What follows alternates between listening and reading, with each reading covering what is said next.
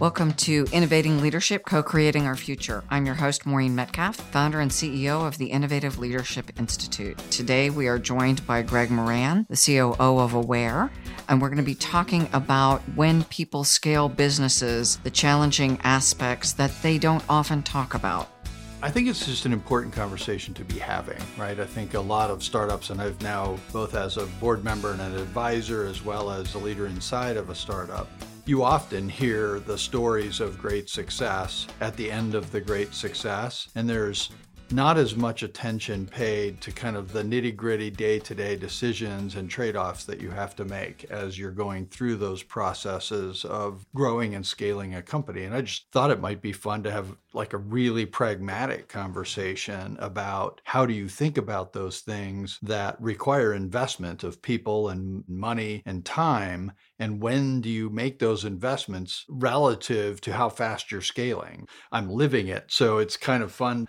These are very prescient questions for us. We're dealing with them every single day right now. And I thought trying to remember how it felt 4 years from now, if somebody wants to talk to me about it, is not the same as, last week we made this decision and here's why and how we made it. And we are smaller in the economic scale, but also asking similar questions with a new COO about 2 months in, making a lot of changes to back office and accounting firms. And exactly. And you spend time with your clients all the time. So I think it'd be a good dialogue to get your perspective from companies that you've worked with and said, well, like I was just talking to a client the other day about that, right? And just let's have it be practical and really grounded in the reality versus what I think often is the glorified version after you've had great success.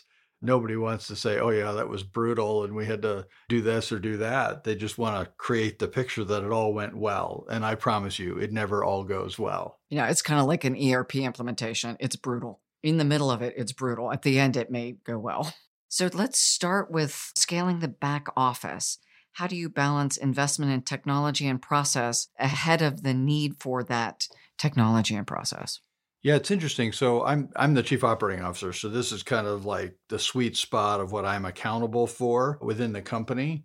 And the way I've always phrased it is I never want the back office to be on the critical path for the growth of the company. And so there is a balance there, right? And what that means is I need to have in place the scaffolding for the company across all the back office processes that we need for the next stage of the company. But I probably can't afford to invest in the scaffolding for 2 stages out.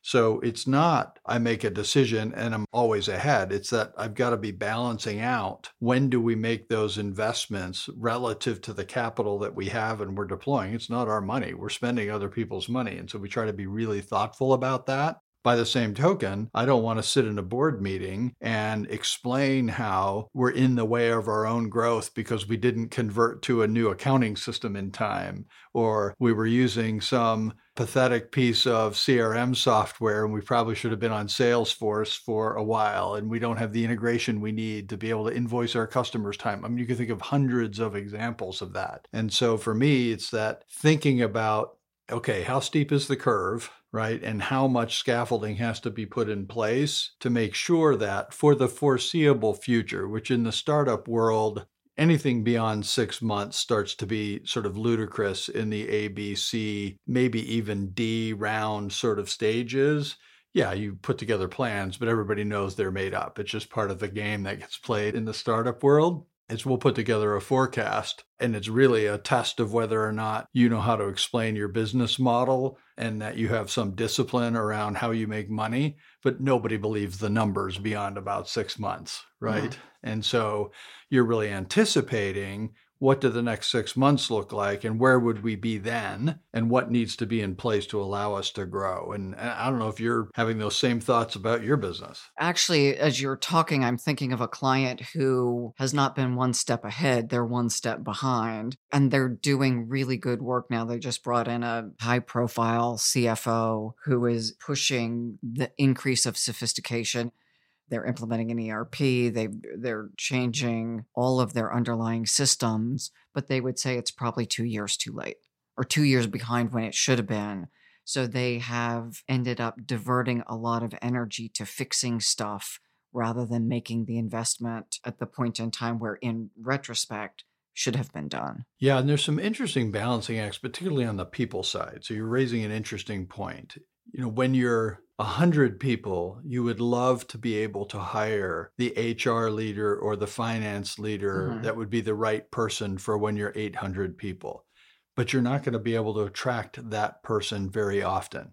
Occasionally, you'll find somebody who really believes in what you're doing. They often have had some previous success, and so they aren't overly indexed on near-term return. But for the most part, you struggle to attract the talent you need for 2 stages out, right? And so you are facing this reality, and it happens all the time in the startup world. In fact, savvy people that you're talking to that are candidates for these jobs will ask you and say, okay, so you're not bringing me in as a CFO, you're bringing me in as a VP of finance. Does that mean when you get to 500 people, you're going to bring in somebody over my head? And the answer is maybe. And you've got to be honest about that. Like, some people can make that transition, but particularly when you're growing fast, it gets harder and harder for you to find somebody who has that kind of professional scalability that they can ride through stages that quickly.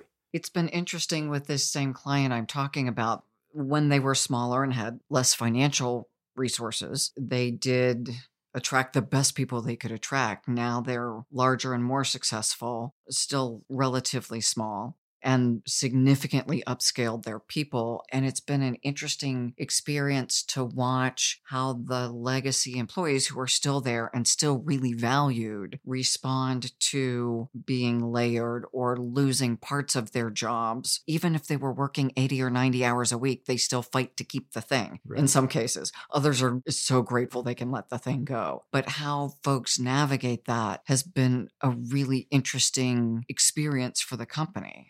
Absolutely. Not everybody can adapt like that, but we start with the premise of you start with the truth. If you lose trust with your team on any dimension, it doesn't have to be about their career, but it could be about policy, or it could be about whether or not the company's doing as well as you say it's doing. So transparency and trust, we find, is the bedrock.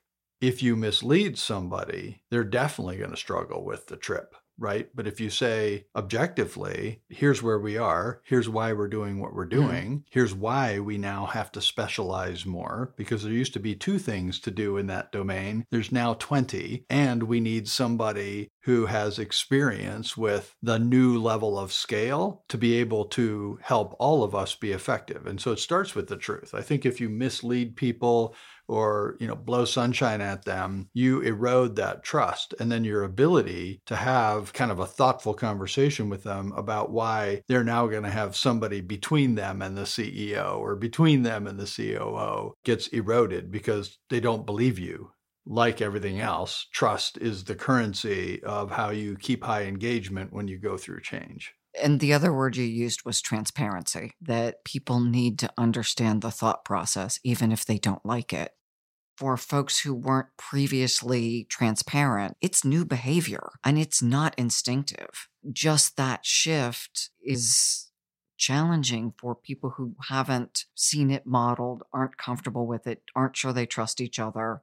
It is a negative reinforcing loop. I completely agree. And I think particularly for people who come out of the corporate world and then get into a smaller business or a startup, knowledge has been the currency of power for their whole career. And so one of the ways that we try to diffuse that is by democratizing knowledge. We try really hard to make sure there are very few secrets. There obviously are some things that have to be held in confidence, but it's usually for a very short period of time. And if you start with that premise of we're going to democratize the knowledge about the company, so a frontline SDR knows as much about what's going on in the company as the C-level executives do, you take power out of the equation because they all know. Actually, one of the conversations in a session this week was if we share information, they're going to share it with other people. And the counterpoint was, so what? Our competitors aren't so dying to copy what we are doing, and they don't have the culture and the systems and the special sauce that we do. So if I know what you're doing, it's not like it is so simple as I'm just going to copy it. Yeah, I mean, there are businesses where proprietary knowledge is significant, but certainly in the software world, it's execution. And execution comes from culture, it comes from transparency, it comes from good decision making, it comes from competence, it comes from all these things. But it's going to be about execution because software can be written. People don't even need to know how you're doing something to be able to replicate it because you can replicate it in software. And so we don't even look at that issue of proprietary information very much because it's really going to be about execution. And it does make me think of the other piece of it. And you were kind of alluding to this. The other currency of power is lines of communication. And one of the things that we emphasize on day one is there's no gatekeeping here. And it's interesting to watch people who've worked in other companies, even startups, like look at me with doubt. And you don't mean that. And I say, just to be clear, the org chart does not define our lines of communication. It doesn't matter who you report to. You have permission to talk to anybody in the company anytime. So here's an interesting case study again from this week. You have access to everyone, and it is still appropriate to inform your boss when you've gone around them. Yeah, and we don't say that. Okay. We explicitly say you don't have to ask your boss or inform your boss. We trust the person that you're going to talk to let your boss know if they think it needs to happen. We reverse it and put the responsibility on the person you're having the conversation with. So if our CEO is having a conversation with somebody who reports to me and he thinks I need to be aware of it, he comes and tells me, oh, hey, I had a conversation with somebody the other day. But if he doesn't feel that's necessary, I trust him to handle that whatever the information was. And I reinforce it all the time. And so does he. So if somebody comes to me and says, is it okay if I talk to Jeff? My immediate response is, of course it is, but it's not okay that you came to ask. So next time, just go talk to Jeff. How do you navigate the learning that needs to happen? And maybe it is the unique relationship that you and Jeff have. Because I'm thinking of this person continually going around, very senior team to the board, and the senior executive boss ends up just getting blindsided. It's the blindsiding that is, I'm going to communicate to your boss instead of you. Yeah, so that then is really about how you've trained your leaders and the board even on how to respond to a moment like that. Because the other side of the equation is if the issue is with respect to specifically me, so let's imagine somebody's talking to our CEO and says, I've got this feedback for Greg. The absolute first thing that our CEO is going to say is, have you told him? Because that's the obvious question. Mm-hmm. And then there's no blindsiding, because if the answer is no, then the next question is, well, why not? Did he make it unsafe for you? Well, now we're in a completely different conversation that has nothing to do with the feedback. It has to do with an issue where people feel intimidated or don't feel free to share their thoughts, right? So I think that's a lot about having a leadership culture that knows how to respond to those moments in a way that eliminates the risk of the blind side. And, we've had those moments where somebody is trying to blindside, but if you've got the right culture in place, you cut that off at the pass. Well, that's something that I know Greg would want to know about. So I can join you in that conversation, but my recommendation to you, because it would be better for your relationship with him, would be you just go talk to Greg. And then if he's not responsive or there's an issue or you don't feel like you can do your job, by all means, let's talk again. But that feels like a thing between you and Greg. To me, it's like building that culture that's also rooted in trust, that's also rooted in transparency. Yeah, because the dancing around one another at the risk of the other person just completely undermines the trust. 100%. We talk about those sorts of topics and what toxic looks like on day one of every employee's joining the company, right? So we spend an hour going through a culture deck in detail and giving these types of examples and talking with nuance about it so that everybody knows from day one, this is the culture. And we say, now that you know, you can hold us accountable to it. So if you're not seeing it, raise your hand and we'll address it. This is a different way of being than people have spent, in some cases, 20, 30 years in a corporate setting. This is different. Absolutely. And I do think back to the conversation around scale, there are aspects of that we're going to have to figure out how to scale. That works pretty well with 100 people. At 500 people, is there a different way we talk about it without losing the underlying principle? Because at that point, not because we don't have the intent, but just the sprawl of the organization and the sort of physical distance and the potential sort of organizational distance that people will feel will create some natural barriers to it. You could imagine a world where we're at 500 people, where somebody that would have historically been 3 levels away from the CEO is now 5 levels away from the CEO. And they're working in a building that's 5 times the size as the one we had when we were 100 people. And they've seen a video of Jeff and been in a meeting with him and 200 people a couple of times, but they don't feel a personal connection. Whereas today, there's definitely the sense of a personal connection. And so we'll have to think about, for me, for the CEO, and for other key leaders, what are the things that have to change in our behavior that make us accessible, that make us approachable in a higher scale environment. And that will take time, energy, and technique. I'm thinking of a client, and this was from a few years ago, CIO client, large organization, and they were having skip level and couple skip level meetings, and someone went in and just unloaded on something that was really inappropriate to take to the CIO. And he managed to make himself look like he lacked judgment in a major way. The CIO came to me and said, "Why does that guy work here?" There is still a risk to the employee who is just not yet savvy about what they bring to you or Jeff. I certainly go back to my corporate experience where I've had really large teams. At Ford, I had a team of 5,000 people spread across 3 continents. There are techniques that you can layer in to make yourself approachable, but I always took on the accountability. If I wasn't approachable, that was on me. Mm-hmm. Or if there was a significant issue that I had no visibility to and somebody was raising that issue, even in a forum that might not have been the most appropriate, that's also on me. That means I'm not creating the forums where people can raise those issues. And so they were left no choice but to bring up an engagement issue in an all-hands meeting, because that's the only opportunity they felt they had. And they reached a point of frustration that they're like, okay, I know I'm not supposed to talk about this here, but I'm gonna. In this case, the person didn't know they weren't supposed to talk about it. That was the poor judgment piece. That moment, particularly if it's an issue that as you hear it resonates with you as it's probably real, you're putting on a show for everybody that's in the room, and it has to be about keeping it safe for people to raise issues. And then there separately could be a coaching moment that says, right, here's why that might not have been the most appropriate forum, but I'd like to know why you thought it was. And then it's a conversation with them and you, or however you want to do that. But in the moment, projecting on the organization that access is not determined by the forum. Access is not determined by the distance between us organizationally. At Ford, when my manager meeting was 300 people, it's hard to make that intimate. So I did it in the round. I would literally have the chairs set up in a circle so nobody was more than 3 people away from me.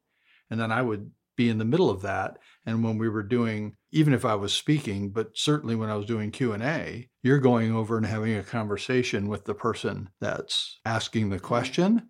And so it feels way more intimate, feels way more personal. And then I knew that person was going to feel a sense of connection to me. Versus being on a stage with a auditorium that you can't even see faces in the back. Exactly. Do you use people to compensate for the lack of tooling or process, or do you bite the bullet and get the stuff? Stuff being whatever, systems, people, more sophisticated process? It's an interesting question, and I think the answer to it has changed over the course of my career. In a world of software as a service platforms, the equation has kind of flipped upside down. It used to be that the capital investment to implement a new piece of software to run your company was substantial, because there was no cloud-based services. You had to buy servers, you had to put it on your network, you had to upgrade your network, and you had to buy potentially upgraded devices for all your people. And so it became this cost-prohibitive sort of scenario. And in that world, we sort of developed this habit of, well, 3 people doing manual work is cheaper.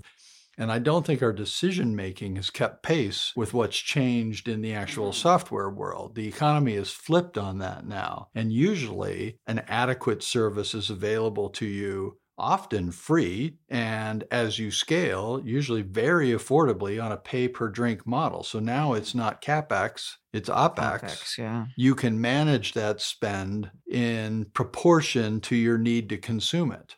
Right. So I still see, even at startups that probably should know better because they're often in that business, defer the investment in technology and tools to help them scale and bring in an extra person or overload a person who's already overloaded with more responsibility. Just hold it together with baling wire and toothpicks. And I tend to go the other way around and say, if I can put in place technology and process and tools to minimize the need to make an investment in an additional person, and I get repeatability, auditability, and predictability in that process, that's a better trade-off for me. This delusion that people are a variable expense drives bad decision making. I understand the underlying principle that people are saying, I can get rid of people. The reality is we don't like to do that. And so, the old adage that your fixed cost walks in the door on 2 feet every morning is way closer to the truth than we want to admit. And I don't want to be the company that views people as variable expense, because that means you're a company that's willing to be unthoughtful about your decision making and affect people's lives because you weren't willing to think hard. I don't like to be that company or that leader. And so to me, I wanted to talk about this point because I think there is still a little bit of a bias for just pour it on top of people. And I think the bias needs to shift for let's find the right tooling, because that'll make all of our people more productive and reduce the risk that we were talking about earlier in terms of auditability, predictability, and quality, all of those things, right? And with SaaS software, you're getting an unbelievable amount of capability for almost nothing. For a company of 25 people, you can sign up for Slack for free, and it's fine. Works really well. I mentioned we just got a new COO, and our board was already technology heavy people. We have all kinds of software that we've used for free or almost free that 5 years ago wasn't available. 10 years ago, absolutely not available. Now, the dark side of that is as you grow and scale, you do have to manage the bloat in your underlying software infrastructure. And it does require some specific decision making that says, okay, we've got 3 pieces of software that overlap a bunch. We've got to rationalize that on some regular basis, say, and we do it kind of annually because we do a full review of all our vendors, and it sort of forces us to look at that and go, okay, we got like 4 things doing the same thing. We've got to rationalize that a little bit, probably less from a cost standpoint and more really from a complexity standpoint.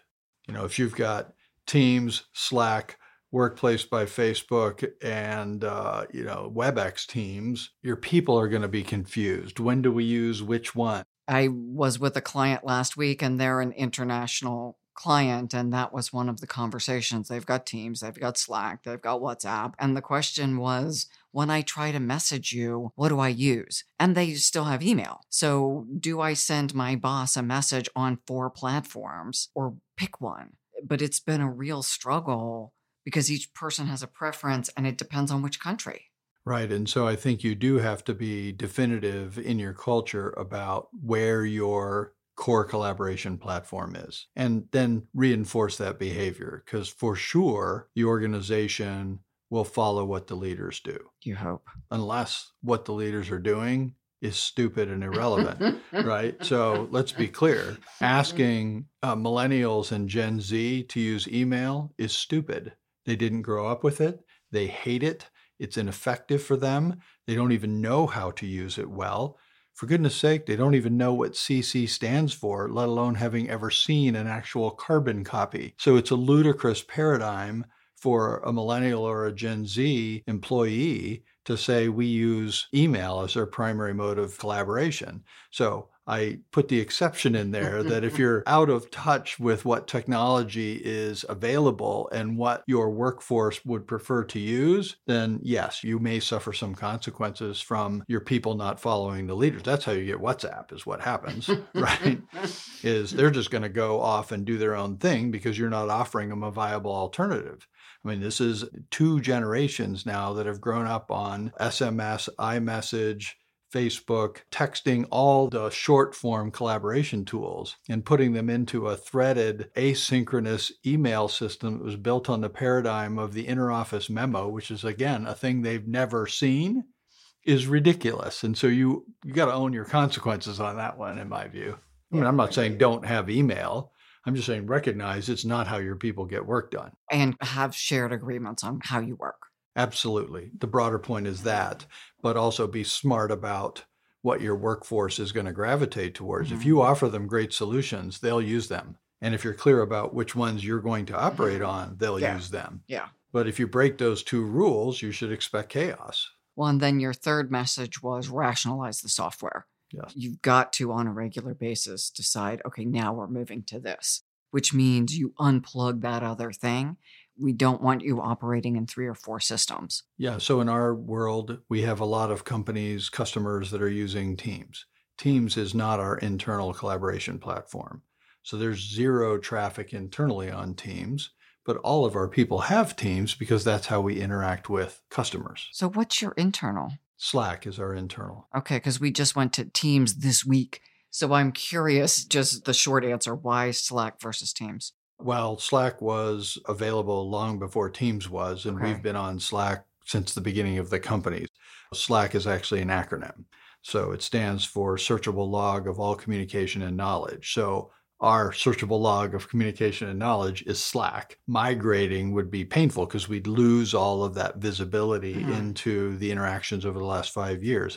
The other reality is we're a software company, and software developers in particular love Slack because Slack has 2 things going for it that developers love. One, a bunch of integrations into the world that they love, like Jira and GitHub and all of that. And 2, it's a command line interface, and developers prefer a command line interface because they're hands-on keyboard all day, and they hate mice and they hate graphical user interfaces. And so you'll find even in large corporations, all the software developers are on Slack or on some knockoff of Slack because that's their preferred mode.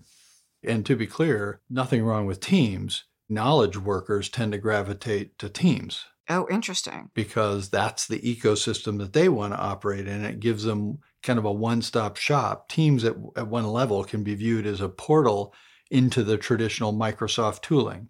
We used to be app-driven, and we would go to Word and we would go to SharePoint. And what Microsoft has effectively done with Teams is layer a collaboration layer over the top of what used to be apps and are now simply accessible capabilities from within Teams. You're not going to go to Word. You're going to edit a document. You happen to be using Word software to do it, but that's no longer relevant. So it's just a different paradigm.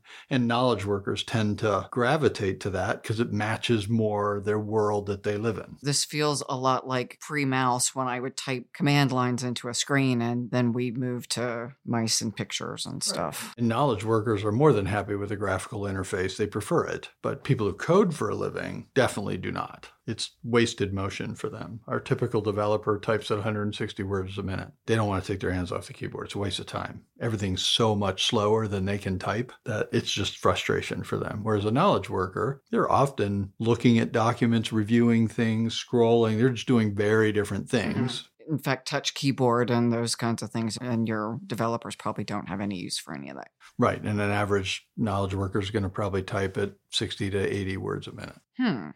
Let's shift gears a little bit. Let's talk about hiring and diversity, and how do you navigate that in a startup? Yeah, it's interesting. I think you should start with very clear principles around what your objectives are with respect to diversity. And you have to recognize that your ability to execute on those principles is a lot lower in the early stages of a startup. So it definitely should be out there as a guiding light, and you definitely should be doing the things that you can to drive that diversity agenda. And you will have to come to terms with the reality that your ability to fully implement that agenda is really, really hamstrung. I'm thinking about things like if I'm going to hire a COO, I need to interview a range of candidates and they can't all look like me. And you may find that that's not a practical answer. You have 15 people in your company. You know that when you reach the next sales milestone, you're going to have to bring in somebody who does product marketing. You can't hire them before you can hire them. In fact, you don't even know that you can hire them until you get to that point. And then you need them yesterday. And so you find yourself caught in this reality where time is your enemy, and it's hard to build diverse slates and get through a process. And you don't even have a talent acquisition person. You're using outside services, right? Or you're bringing in friends and family. Exactly. Try again. You don't want to do that necessarily, but sometimes those are the candidates that you have access to. The second factor is there's a perception of a huge amount of risk tied to early stage startups. And the people who are in a position to tolerate that risk are not your typical bell curve of diversity. And that's the reality of things. You find yourselves in this situation where the candidates that show up and are willing to work in an A-round company have some characteristics that reduce the diversity of it. Nobody wants to talk about this because it doesn't sound good to say, I can't pursue diversity in the early stages. And I'm not saying that. I'm saying it's harder, and it's harder to find candidates, and time is not your friend, because you're on a mission to execute, right? And so there are some structural things working against the diversity agenda in the early stages. So then it becomes a matter of recognizing that pivot point where you're now at a point where you can be proactive. And so being able to bring in somebody who's going to manage your talent acquisition process and having it be somebody that you know knows how to drive a diversity agenda and giving them the specific mission that he or she should be focused on building a diverse pipeline of candidates for all the positions that you know you're going to be hiring over the next year.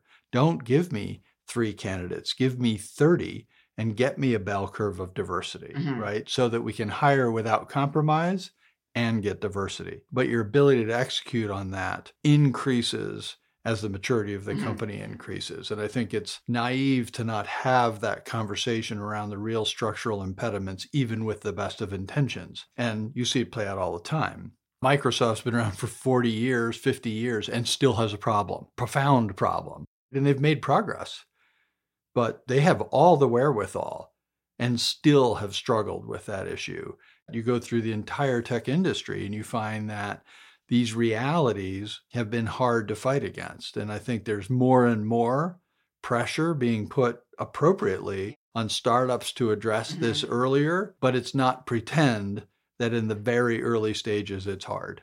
I just want to be clear. You're not doing the cop-out, well, I couldn't do it, so I don't try. No. You're saying we have the principles, we make our best effort, and at a certain scale, it's just harder. Absolutely. And it doesn't mean we haven't had great success. I think last time I checked, 40% of our department leadership positions were all filled by females. That's way better than the average startup. I'm not saying it's good enough, but yes, we have been able to execute. But it does take determined effort, and there are structural impediments. And it's just, I wouldn't want somebody saying, I can't do it, so I'm quitting. I'd rather say, admit that there are some headwinds to getting that done in the early stages, but don't let that discourage you, because you'll reach a point where those headwinds begin to dissipate, and then you've got to invest in it and get to the next level of maturity on it. Does that make sense? Yeah, it does. And it sounds like you built in the thinking right out of the chute that we value this and we're going to make every effort to make it happen, recognizing that initially it's harder and we're going to get there. Because we value it, it's baked into the process. Absolutely. And I think that should be there from day one. And I think you've got to be thinking about that at the board level. You've got to be thinking about that at the mentorship and development level, so that when you have the ability to put those processes and structures in place, you're doing it as early as you possibly can. Early stage startups have no luxury of picking their board members. You might be able to pick some advisory board members, but the people who invest the money get a board seat and you have zero control over it, right? But now we're at a point where we can be much more intentional about that. I honestly think it doesn't get talked about enough, right? And I'd rather at least try to have a thoughtful conversation about the structural impediments and then how you go about moving past those structural impediments as fast as you can and putting in place processes that allow you to fulfill your intent at a higher and higher degree of efficacy as you grow and have more capability to do so. That shouldn't be a verboten conversation, and it should be a way that we can help earlier stage startups think about this. So then let's shift to talking about space and people. Does your strategy on space and hiring change as you scale and as we are moving into an environment that is more and more virtual, in person versus virtual, and also headquarters? There's definitely discretion in the decision making here. What I really want to talk about is intentionality. Have a point of view. I would not say that this is a one size fits all sort of a conversation, but I think for your company, you need to make the decision about what you value in your culture and what are the elements in the environment you create for your company that reinforce that culture. Because if you get the stated culture out of sync with the employee experience, you will not get the culture. Mhm. The experience wins 100% of the time. And I think that's a really important principle. You cannot outperform structure with culture. It doesn't work that way. People respond to the incentives that are in the environment, regardless of what you've put on a piece of paper or hung on a plaque on the wall.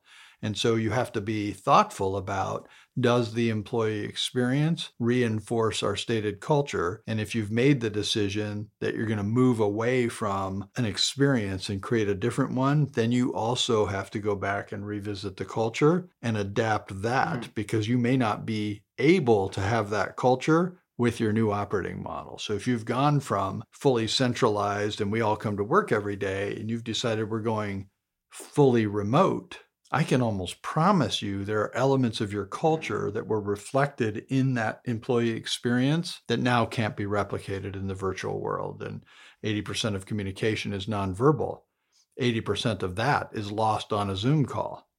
I don't know. I think that has implications, right? Like that can't not have implications. And yet forcing everyone to come back to the office also has implications. As a software company, I have to believe not all of your people want to come to the office every day. That's absolutely true. And we have never required our people to come to the office every day. What we have worked off of is a couple of principles. One, it's our job to create an office environment that people want to do work in and that enables great work, whether that work is collaboration, whether that work is heads down, whether that work is building relationships, whatever it might be. It's our job to create an employee experience in the office that is what they want to be part of. We also support remote work. So if we find the talent that we need remotely, we hire remotely. We make sure that that employee recognizes that they're in control of their own destiny. They can travel in when they think it makes sense, and they can spend time in the office when they think it makes sense to do so. The second principle is you are accountable for your performance. And if your performance can be enhanced or will be severely degraded by not having interaction with your coworkers, and you choose not to interact with your coworkers on a daily basis, you'll own the consequences of that as well.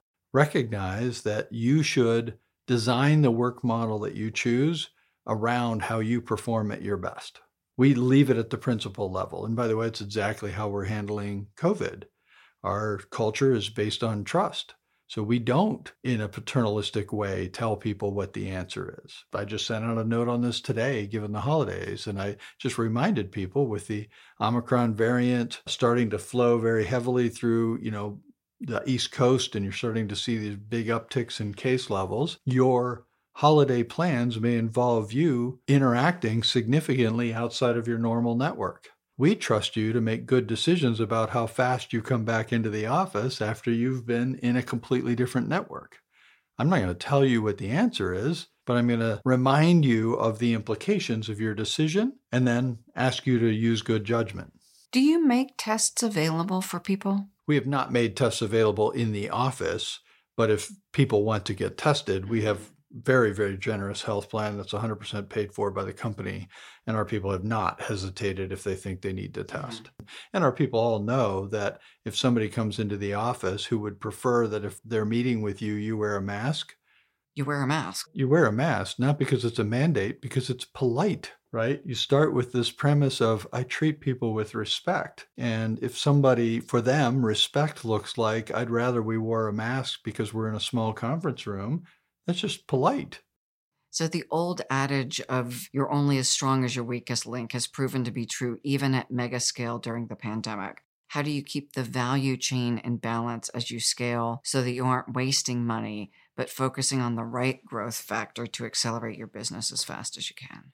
Yeah, I think this is such an important principle for startups in particular and for small businesses that are growing. There's this tendency to over index on the various operating departments of the company based on where you are. When you create that mantra that massively over indexes on one thing, you often create imbalances across the company and this perception of first and second class citizens that undermines your value chain. I think it starts with the principle that regardless of what somebody does for the company, it's equally important. I used to joke at large companies that every department has a PowerPoint with them in the middle. And it's true. Every department, like, we're the most important cog in the wheel here. Like, it all starts and ends with marketing, or it all starts and ends with sales, or it all starts and ends with engineering. Mm-hmm. And the answer is, even on the face of it, that makes no sense. All of it has to work. And yes, you may need more engineers than you need marketers, but if you don't have sufficient marketing in place, regardless of the engineering, you're not selling much stuff. And if you have too many people who in the software world can close deals, but you don't have people who are generating deals to close, you're wasting money. And so to me, it's about saying the value chain is the value chain. We understand it, and we're using data to give us insight into where we have bottlenecks and where we may need more capacity, and perhaps where we might be over capacity and we'd plan to add another person, we're going to tap the brakes on it until we're at capacity in that. And when you have it viewed as a value chain where all the bubbles are the same size, you can be thoughtful about, no, we're just investing in capacity to keep the entire value chain in balance. I like the shift from departments struggling to validate themselves based on the scale to value chain that is optimizing company revenue. Or whatever your objective might be, right? That is a valid objective, but it's certainly not the only one. And sometimes revenue isn't the primary thing you're after, right? But it could be. Certainly profits are, in the startup world, there's periods of your growth where you're specifically not chasing profitability, right? That's not the indicator for that stage that helps you understand whether or not a company's going to get traction. A good friend of mine gave me a great piece of advice when we started the company, and he had exited a successful software company. And he said, never confuse having a product with having a company. And this is what he was really getting at. All the pieces that make a company successful have to be in place, regardless of how amazing your product is. If you build a better mousetrap, the world will not beat a path to your door. The world will never find out about you, and you will be irrelevant and die in ignominy. Right? That's the truth of it. You've got to build a value chain that can take your product to market, get it to the right customers, all of those things.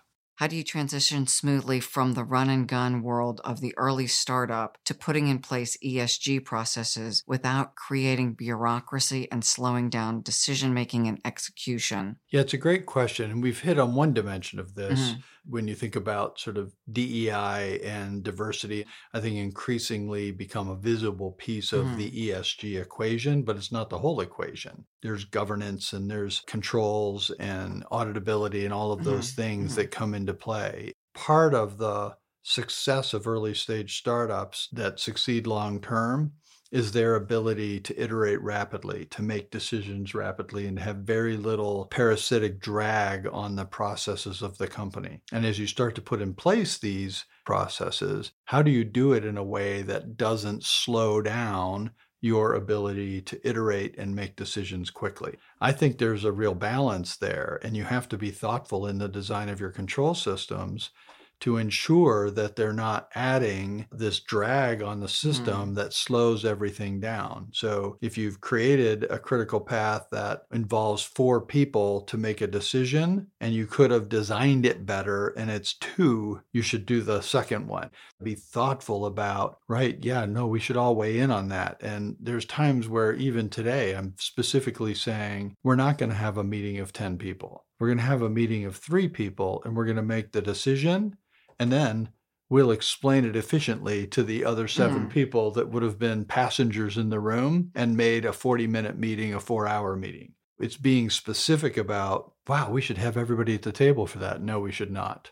By the same token, some of the people that weren't in that meeting, making sure that the meetings they should be in, they're in and the other people aren't. So there's this balancing of that value chain and who actually has the A around kind of like making that decision and letting them over-index on being able to make that decision quickly and authoritatively.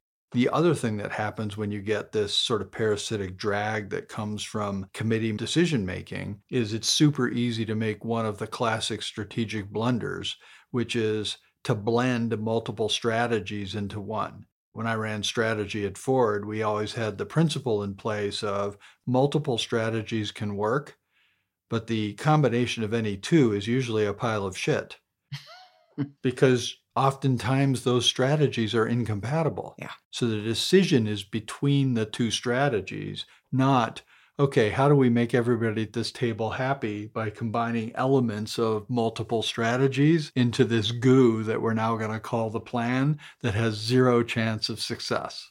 For listeners who don't know what ESG is, environmental, social, and governance, I just had a great conversation about ESG. And one of the elements that I really appreciated was, like you talked about DE&I, it's built into the system out of the gate.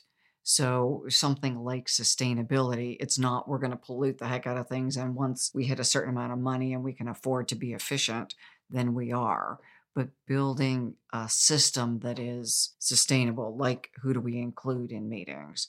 That the premise in the inception of how we build it is appropriate diversity, appropriate environmental, good governance, and those will change as we grow. Yes, and there are ways that even in a software company where we really don't sort of operate in the world of environmental concerns that most people think about. But there are 100 things that we can do on a day-to-day basis that reinforce what responsibility looks like with respect to the environment. We don't have plastic bottles. Everything's reusable. We make coffee cups with our logo available to everybody every day. There's no paper cups around. And then we just make sure those all get washed in the dishwasher at night. And now you've got sort of a zero footprint model for people, and they're all geeked out about how cool the mugs are. And they're like, well, if you like one, take it home, right? Like propagate it into their home. So there's 100 things that you can do that I think are signal senders around your philosophy, even if your core business processes don't have a huge carbon footprint, right? It can be like just the culture around turning the lights off at night. There's so many little subtle things that just create a culture of sustainability. And then what do we invest in from a charitable standpoint? And what do we encourage our people to volunteer around? And, you know, when there's a neighborhood cleanup in the neighborhood around our office, we volunteer and go out there and help clean up the neighborhood, right? It's all of those things that even in the lowest carbon footprint businesses, you can play your part. We kind of have a shorthand that's a joke. When we look at our electric bills, it would be Jimmy would be proud of you. So Jimmy Carter, lights get turned off. To your point, just being responsible does matter. And then the bureaucracy part, that as we scale, there are things that we call bureaucratic, but it is good governance to have appropriate KPIs to track performance, to build accountability. I'll bring up a corollary to this that you just triggered in my mind that I think is super important to this particular topic. We still issue equity to everybody who joins the company. We don't do that at this point because we're compensating people for risk. When you're joining an A round or a B round company, you're offering equity as compensation for risk. Mm-hmm. We're past that. We're a well-funded company. We've got a lot of employees. We've got a ton of runway. You're not joining Aware as a company because it's a risky proposition. You're joining Aware because you're passionate about our culture, our product, our people, and the work that you're going to be doing, and you're excited about the potential for you to grow your career. Great. We still make you an owner because there's an ownership mentality that comes with ownership that we think drives right to this ESG point. When somebody's an owner, they think about what they're doing in a different way. Somebody who's an employee walks past trash on the floor because their view is, I'm being paid to do my job. They pay somebody else to pick up the trash. When you're an owner, you don't do that because you're like, I don't want us having to pay somebody else to do that job. I'm going to do that job. And by the way, I don't want a company that does that. So I'm going to make sure we aren't that company. Your mindset changes so you can watch it happen. So that's another piece of ESG that people don't think about is how do you create that ownership mentality in your team? Yeah, ESG is much more in depth when you really delve into how do we create businesses that build value in the world. Right. And it goes back to the very beginning of our conversation today when you're talking about people respond to structures. Ownership's a structure and it incents behavior. And it happens to incent behavior that's very aligned with the larger premises and intent of ESG. Great point. So one last question, and then we need to wrap up. So as you grow, distractions like publicity events, media interviews, and other things become time sucks for key executives. These things seem important and gratifying at moments. Others, they don't seem important and gratifying, but can easily distract from the core mission of the company and what leaders need to do most. Again, there has to be an explicit conversation about it. And there has to be a set of principles that the team operates by all the way up to the CEO. Particularly in the startup world, there's this tendency, and in the Midwest, I think it's profound, when a startup starts to do really well, everybody wants to talk to them and understand what they're doing. And I get that the intentions are good, but suddenly you can have your key executives going to 4 luncheons a week and doing 3 interviews a week just when the company's starting to scale, and you need their time, talents, and attention focused on the company's operations and in developing the team, hiring the team, and moving people along. And so I think there has to be an intentionality around what are the sorts of events that we're going to invest in, and which are the ones that we're going to explicitly say, we would attend this because it would feel good to us, but it doesn't do anything to help our customers or our employees or our company. And being explicit about we're going to apply those criteria so that everybody knows that it's not just for fun. Now, that doesn't mean we don't encourage our executives and our team members to be involved in things that they're passionate about. That's not the point. I'm passionate about education. So to me, my time being spent here today is about how can I be helpful to other people who might be grappling with some of the same questions we've grappled with. I teach at Ohio University for the exact same reason. Education is a thing I'm passionate about. So I invest a measured amount of time in events that are tied to me trying to be helpful to other people. I had the same conversation with our COO this week when I sent, here are the things I've gotten requests for. Help me think through, how do I spend my time? And what do I get to say no to? What are you going to hold me to saying no to? It's not going to drive our business forward. Like you, for me, it is tied to my values. You can't deny your values. And so you have to make time for those things you're passionate about. Otherwise, you're not being true to yourself. But finding the balance for the moment and the stage that you're in as a company, and then focusing as much time and attention as you need to on the things that you've already committed to. I always joke about like people who choose to have a child. If anybody knew how hard it was to raise a child, very few people would have a child. But once you've made that decision and you've had a child, it's a commitment you've already made. And most of us live lives where we're coming to terms with the implications of decisions that we made some time ago, but didn't understand the implications when we made them. And having the mental integrity to come to terms with, all right, I already made that decision.